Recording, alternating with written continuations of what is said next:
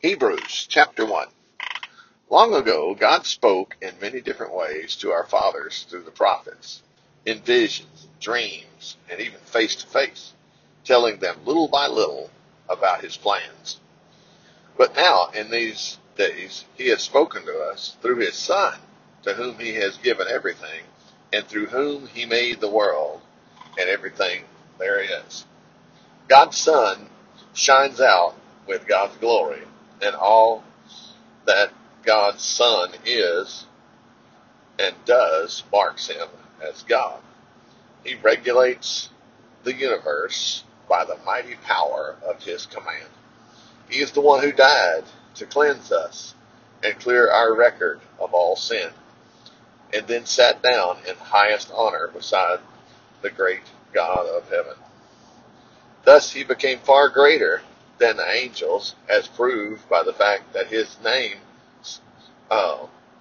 Son of God, which was passed on to him from his Father, is far greater than the names and titles of angels. For God never said to any angel, "You are my son, and today I have given you the honor that goes with that name." But God said it about Jesus. Another time he said, "I am his Father, and he is my son." And still another time, when his firstborn son came to earth, God said, "Let all the angels of God worship him."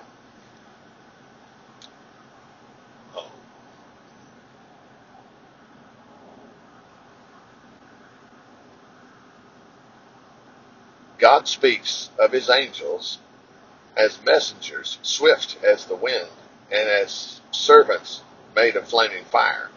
But of his Son he says, "Your kingdom, O God, will last forever and ever." Its commands are always just and right.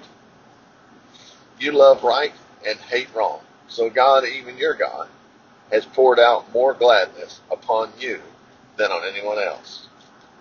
God also called him Lord when he said, "Lord, in the beginning you made the earth, and the heavens are the work of your hands.